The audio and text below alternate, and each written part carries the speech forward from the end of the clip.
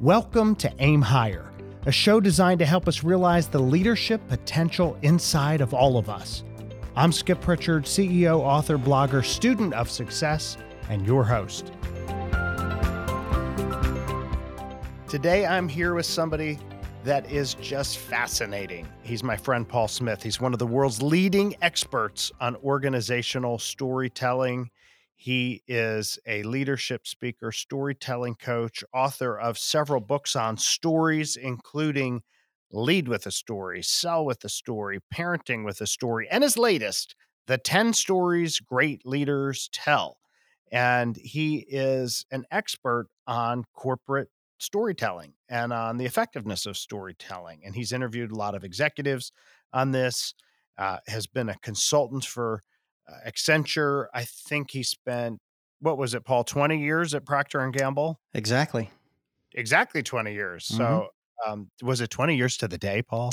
No, I think there was a couple of months and change in there, but yeah, it was north of 20.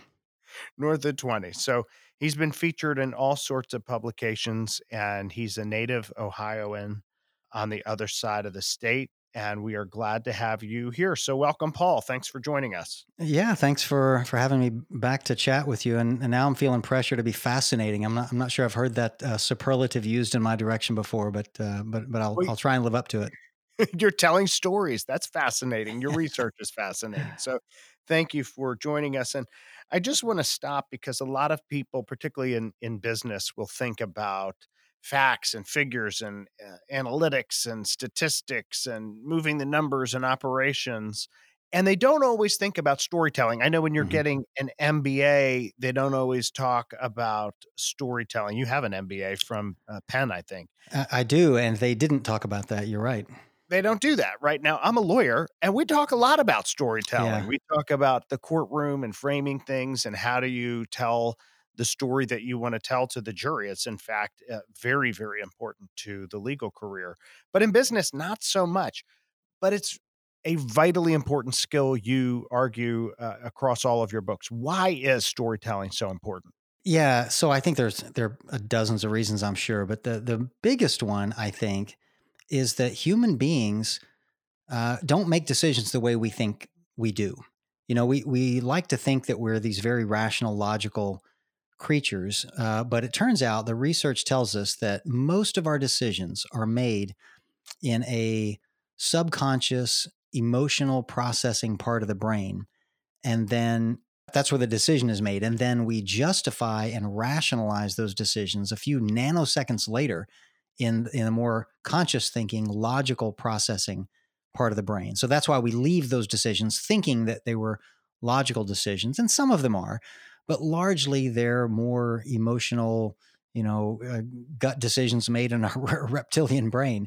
And so if you want to influence what people think and feel and do, in other words, leadership, it turns out you need to speak to both parts of the brain. Neither one by themselves is really good enough. But most of what we're taught, all those facts and figures, that you talked about earlier, only reach that left logical thinking part of the brain, and they do a very poor job of reaching the other part of the brain, where most of the decisions are really made. But stories are uniquely able to reach that other part of the brain. But they do a good job of talking to both halves. So you definitely need to add storytelling to your repertoire of communication skills if you want to be as effective as you can be at influencing people. Well, you say to add it to your repertoire of skills, and that implies that you can do that. So you believe that everyone can learn to be a storyteller? Because it seems like we know that some people are like, oh, you're so great at telling a story, or you're great at a joke, and others are notorious for forgetting the punchline or struggle with getting that story out or tell so many details that people get lost along the way. How do people that want to go about learning this skill, where do they start? Yeah. Well, so first of all, you're right. I do think people can learn this skill. And the analogy I use is it's like any other art form, like music or dance or painting or something. There are people who are naturally born and gifted artists in those ways, whether music or dance or whatever. And there are some people like me who just don't have really an artistic bone in our bodies. But if I wanted to learn to play the guitar, for example, I bet I could learn. right? And the way I would learn answers your second question, which is, how would you learn? Well, I'd go take lessons from somebody who knew how to play the guitar, right?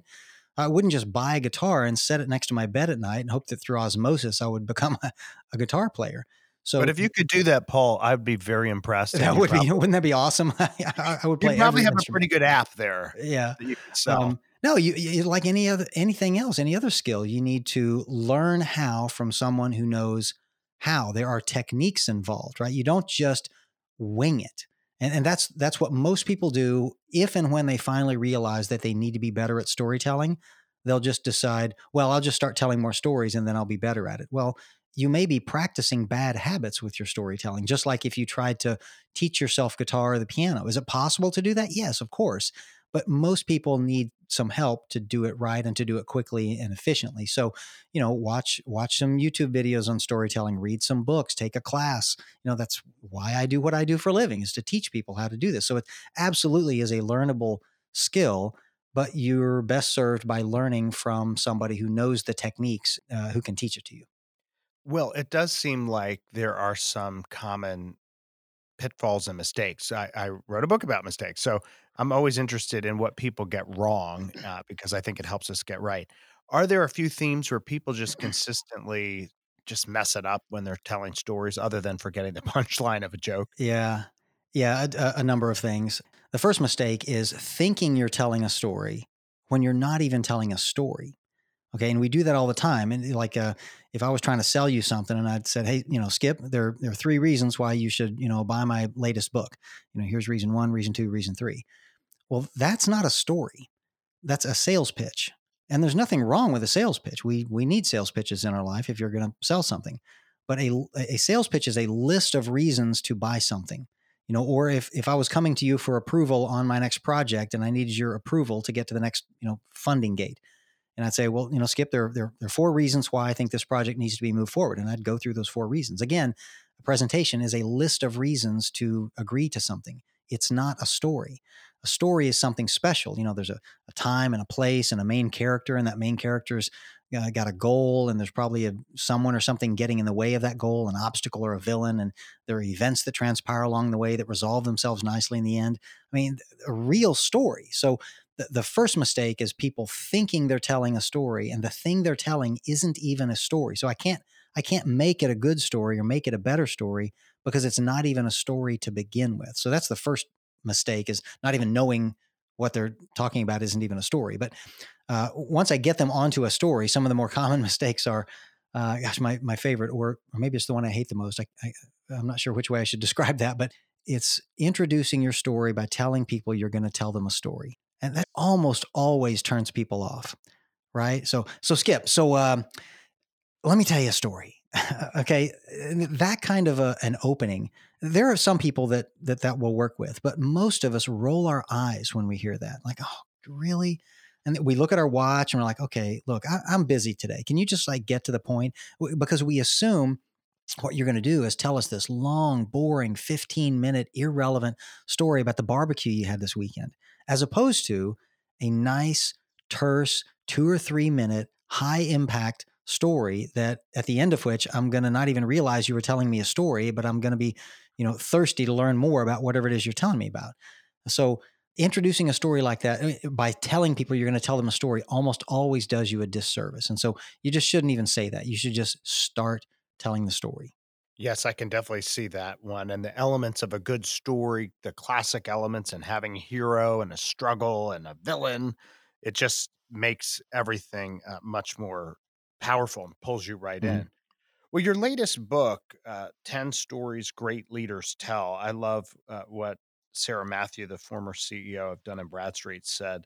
Paul's guide will help you make a better leader in just 1 hour. I mean, that's a leadership makeover right there. Yeah. Just 1 hour and boom, you will be a better leader. And it has really these 10 stories that are in this book. And how did you pick them? How did you get to these 10 stories? There's a variety of Yeah. them. How did you come up with it? Yeah. So first of all, just to respond to why I think Sarah can get away with that claim that she's making there is because, you and I have both written books.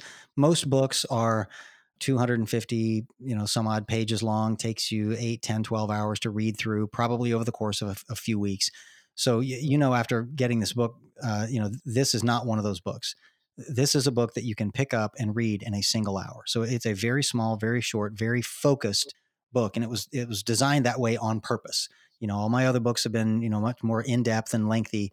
And the idea behind this one was, gosh, Paul, you've told us about lots and lots of stories, dozens and dozens of types of stories. Could you please focus and just tell us the most important 10? So, this book is designed to be, here are the most important 10 stories. Here's one example of each of them and a few tips to help you craft your own. So to answer your second question there, how did I pick these 10? So I used 4 criteria.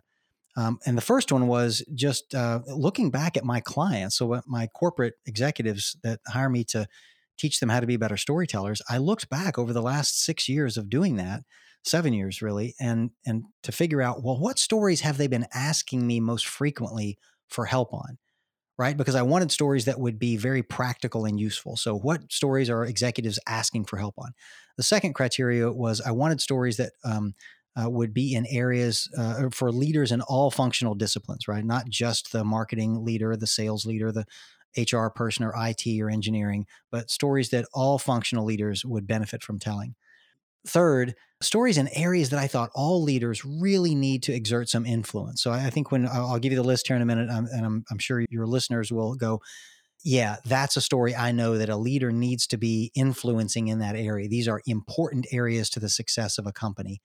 And then my last criteria was just, I wanted to pick stories that I didn't think would need to change very often. Because a lot of the stories you'll tell, well, I'm going to tell the story, but then next month the need is gone. And so I won't ever tell that story again. I wanted to pick stories that you could invest some time in getting them right, because you're going to be able to tell this story, for not just weeks and months, but years, in some cases, even decades. So it would behoove you to get it right. That makes sense. And I can see that from these 10 stories, how leaders need and rely on these in various ways. I mean, all of these stories are stories that I've told or Mhm. been involved with. The very first one struck me because it's where we came from, our founding story, how Mhm. we're founding, and you can see that being an important corporate story, and I've seen it told extraordinarily well. I've also seen that one in particular, Paul, told really badly, Yeah, me where too. you come in and, right, "In 1927, we were founded by, Jim, and he crossed the path with," and your eyes talk about eyes glazing over, Yeah. and you're stuck, and now all of a sudden you realize, "Wait, I'm being subjected to 47 minutes of it's all about you instead of me as the customer and focused on me." It just makes me Yeah. grit Yeah. my teeth. "Oh, no, please, please, please don't do that." But Right. that's not the way you intend that story. How do you make that first story, our founding story, effective? Yeah, yeah. So that's a great observation. Many of them are really poorly done because they're either too long and so it's all about me, or there's just nothing in there other than some facts. Like, yeah, we founded the company in 1936 with 2 guys in a basement and $500, and today we're a Fortune 500 company. Yay! Okay. What they miss and what these founding stories need to have is that critical moment where a decision was made that resulted in the founding of the company. In other words, it's answering the question, why did the person who founded the company decide to found the company? Because you and I both know nobody has ever quit their job and risked everything to go start a new company for a boring reason. Right? There's always an exciting reason why the risk that they decided to take, because they couldn't stand doing what they were doing one day more. They just hated the product and they just knew it could be better, but nobody would let them make it any better. And so I'm going to start my own company. It's that moment where, Bill Gates decides to drop out of Harvard and found Microsoft. It's that moment that Michael Dell, decides, in his garage, he's going to start building these computers. It's that moment where, is it Fred Smith at the, Federal Express, he gets a C on his term paper at Yale, for his idea of an overnight delivery company. And he says, wow, I'm going to do this anyway, even though my professor thinks I'm an idiot. Those moments, that's what you're looking for, is that critical moment where you've decided, I'm going to do this anyway, despite all the risk. And then all the details, you don't need to include those, because that's all the details of how you got from the small company to where you are today. That's not the founding story. The founding story is just that one moment where you started the company. Other stories will get you to where you are today, but that's usually boring. The founding story is only that moment. It's so good. And you touched on the story of FedEx, which is probably the most valuable C in history, I think. Exactly. Yeah. But, case for change story, the second one, why we can't stay here, is so important today. And it seems to me like things are changing so fast. It seems obvious that we have to constantly change. And yet we can never, as leaders, ignore the importance of making that case for change, of explaining why things can't stay in the status quo. Because we're all, as humans, we're comfortable. As soon as we get comfortable, we don't want to change. It's good. We're happy. It's warm and nice. Why do we need to change? And I think this one is particularly important today as technology changes and AI and robotics and machine learning and all these new technologies are, upending industries and will in the next several years. How do leaders really master this case for change story? Yeah. So the way to do that is to figure out who is it that stands to benefit from this change. Surely it's good for somebody, right? Or the company wouldn't be doing it. So it's either going to be better for employees or for the shareholders or for the community or the environment, or there's someone or something is going to benefit from this change. Find out who that is and then interview that person or somebody that knows about that stakeholder and find out what's their life like today and what's their life going to be like in the future after this change, and show that change in the story so that you can the audience will care about whoever it is that stands to benefit. And if it happens to be the employees, that's even better because they're the ones that have to probably go through the change. But you want to tell a story about somebody who will benefit from it so that it humanizes the need for this change. Excellent. And I'm not going to go through all these stories, but we'll put them in the show notes. And I hope people get this great book, The 10 Stories Great Leaders Tell, and master them. But I want to skip down to number 8, Mhm. how we're different from our competitors, because this marketing story, this differentiation story, it's so very important. My friend Scott McKain talks about differentiation all the time and how you can be iconic. How we're different from everyone else is just vitally important today, where everything can look the same, everything's kind of, vanilla. How do you stand out? How do you make yourself different and tell that story in a way that people go, "Aha, that pulls me in." So here it might be best if I gave an example. Can I just share an Please. example of that type of story? Yeah, I think it'll be more illustrative. So my favorite example of this one comes from a guy named Sherrod Madison, who's the CEO of United Building Maintenance, which is a commercial cleaning company. And whenever he gets a new client, he always does the same thing. He sneaks into the building in the middle of the night within the 30 days before his company's going to take over the cleaning because some other company's doing it, right? And he does that because he wants to check out how they're doing it and if they're all well equipped and trained to do their job. Because he's going to acquire these mostly contract employees when he takes over. Has he And ever been arrested for breaking an entry? no, because he always asks permission, right, from the owners because they've already contracted with him, and he tells people about this when he's in a meeting with a new prospect. He tells them about a typical experience of going in the night before. So he'll say, so last month we took over the Verizon building. So at 2:00 in the morning, I go in there and I find a guy vacuuming the carpets, and he's just using the same residential quality vacuum cleaner that I use at home. And by the way, those floors, those corridors are 12 feet wide and a half a mile around. It's going to take that guy a month just to vacuum the floors once. And by the way, that vacuumer is not going to do a very good job, and it's going to break down every couple of weeks because it's just not made for this kind of use. So when I took over, I put him into a triple wide industrial grade vacuum cleaner that'll do a much better job in a fraction of the time. And plus, that thing will last forever. Well, I also wanted to go see, how they're dusting the offices. So I go up another floor and I look on top of the cabinets and I see on the same thing on top of all of them. There's a half a moon swiped out in the dust on the top. And he says, I know exactly what that means. And you probably do too. Those cabinets are all 5.5 feet tall. That's standard height, in the US for cabinets. And the people doing the cleaning, some of them aren't that tall. So it's not that they're lazy. They just literally can't reach the back of the cabinets with their dust cloths. And that's what leaves that kind of a half moon swiped out on top. And he said, the truth is they'd be better off not cleaning it at all because it's the contrast between the dusty part and the clean part that makes it obvious that it's dirty. So he said, when we took over, we put them all into these, simple little 18-inch plastic extension wands so they could reach the back of the cabinet with their dust cloths. So, so here he tells this story to a prospective client instead of saying, well, the reason why we're different than our competitors, the reason that we're better is that we use triple wide commercial grade vacuum cleaners. And I give all my dusters, 18-inch extension wands. And that's how we're different. Well, those are nobody would care, right? Yeah. I mean, it's true. Sure. Those are your two differentiating characteristics, your two differentiating benefits.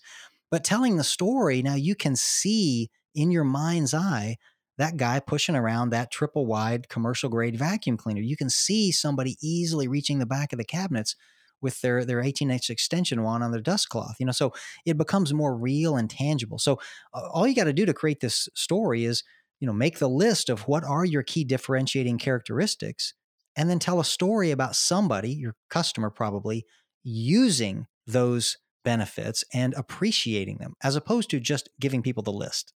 Much more powerful. Or you just hire a very tall cleaner. I suppose so. Yeah. We all see things at different perspectives. So I always think I just hand a rag to somebody who's very tall, Yeah. whatever you can see. That's a great example. And it is a differentiator. I could see that story being used and pulling people in. Well, the very last story is also of interest, why you should want to work here. It's a recruiting story. And I think leaders of all types need to be thinking about this all the time because we're constantly recruiting, both recruiting people who are new to the organization or looking at the organization, and even employees who are currently in the organization. Mhm. You still have to kind of re-recruit them. I think if you're a leader, you should be constantly thinking about this story, right? Why should you want to work here? What is this about?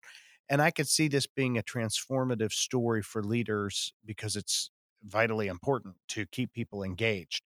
How have you seen leaders use this one or master this one? Yeah. So the best way to come up with a good recruiting story is to ask the people you work with these three questions. 1, what made you want to come work here?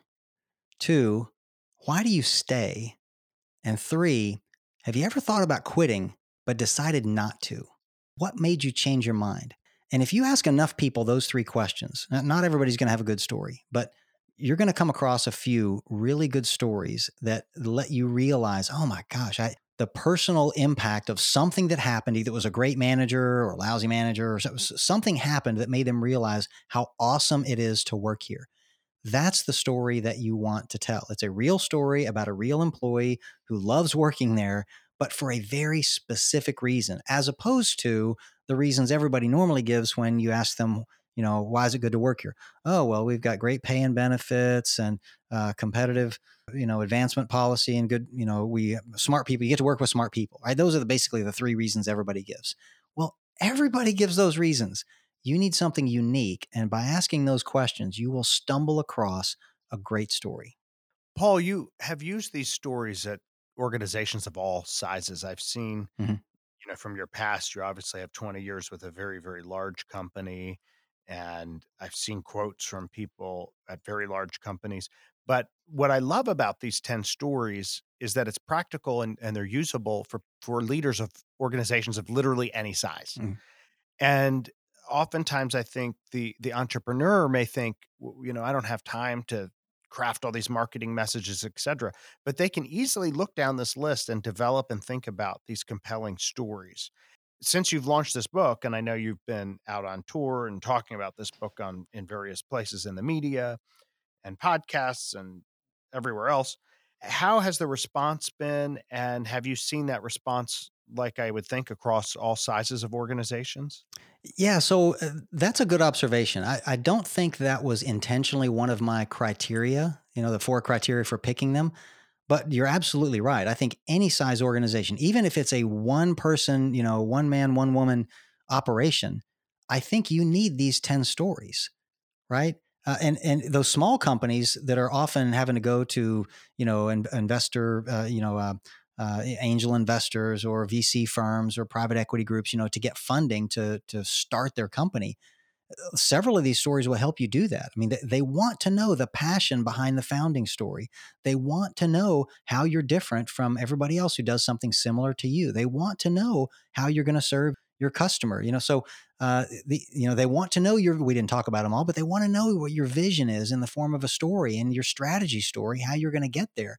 Those are stories I think every leader needs to be able to tell, even if they're just telling it to themselves, right? Because to be able to articulate these stories, you need to have thought through your vision, your strategy, your case for change, your sales, your marketing, all that kind of stuff. So it will help you even, I think, even if you didn't ever have an opportunity to tell anyone these stories, just thinking through them, I think is a benefit to anyone.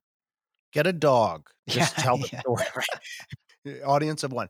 Paul, these stories are important. You're right. I think no matter what size and even if you don't deliver the story, just the mere fact of getting ready to give them is extremely important to being more focused in your leadership. And I think many people, when they think about stories, and I'd love your perspective and research and observations on this, I've seen many people practice and memorize numbers in a financial hmm, presentation. They will think about those 5 steps that they want to talk about. They will have the observations. But when it comes to a story, they will say, tell the story about it. They'll just think about it. And they won't really, they'll wing it. yeah, they'll wing it. They don't put the Yeah, practice in, they don't perfect it, they don't really think about the impact, and yet that is far more impactful, I think, than the other, where you could just read it off the slide and it would hmm, be fine. It wouldn't do any harm, though I never advocate reading off a slide, but you yeah, know what I'm saying. Why is that? And I mean, is that an accurate observation? And if it is, yeah. why is it that people think winging a story is okay? Yeah, that is a good observation. I think most people do that, and they do. They just assume that storytelling is the kind of thing. Well, first of all, it should sound extemporaneous and conversational.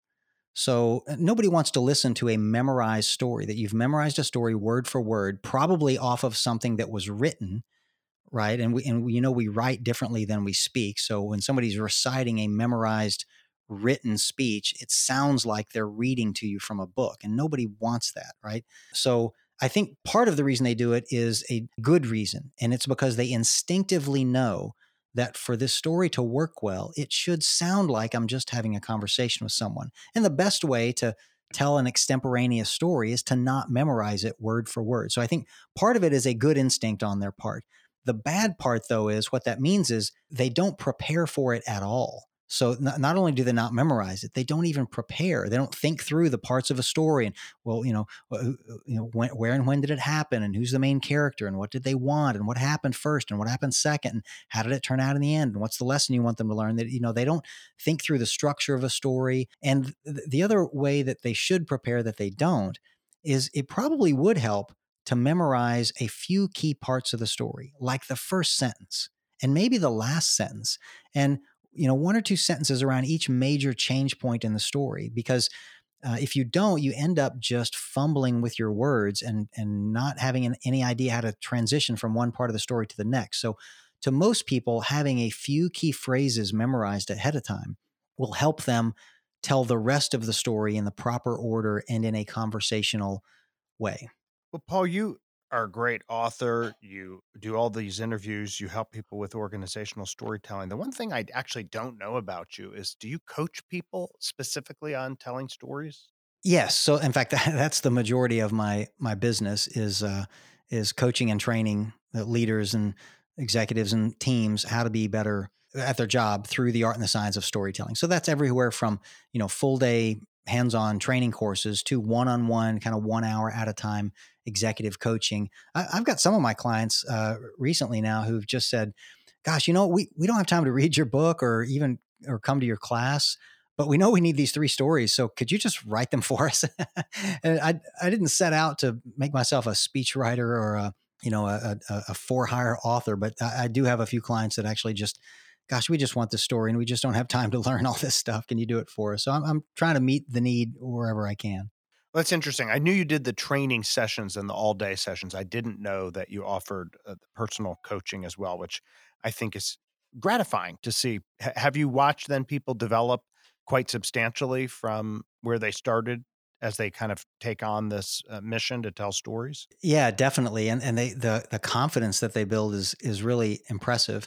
And some of those coaching engagements have turned into not really just storytelling coaching engagement. Now they're just executive coaching engagements where we don't even talk about storytelling much anymore because it's just kind of how they do their work, but they appreciate having another, experienced executive to bounce ideas off of.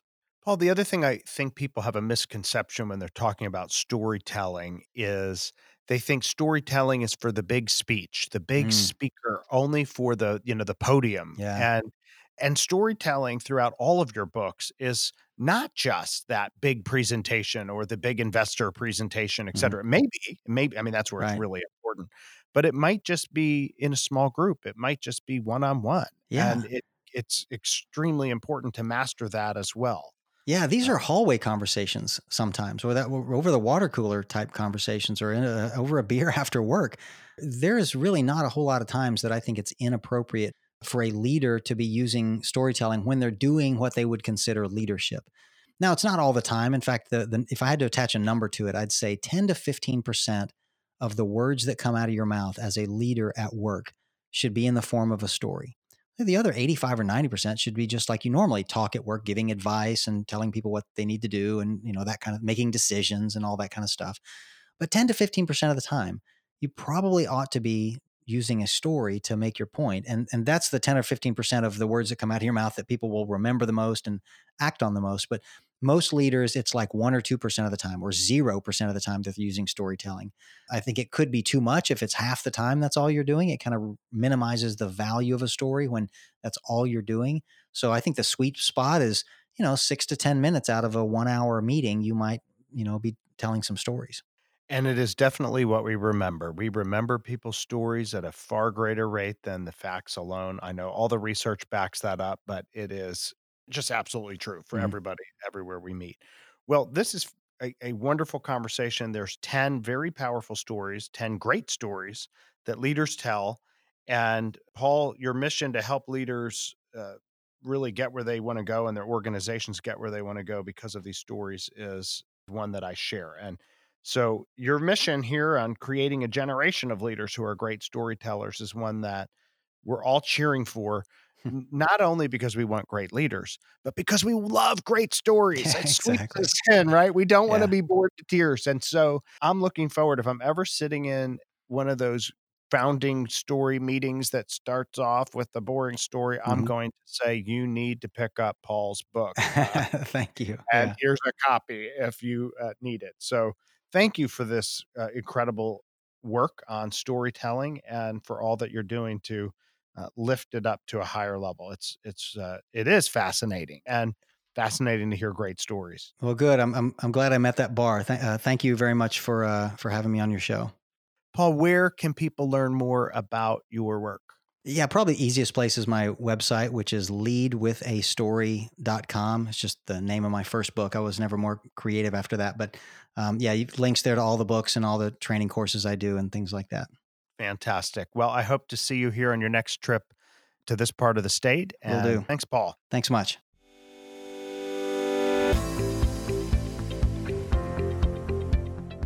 Thanks for listening to Aim Higher with Skip Pritchard. Check out skippritchard.com for more episodes, interviews, book reviews, and leadership insights. And if you like what you hear, please rate us in iTunes. Until next time, remember, don't settle for the mediocre, always aim higher.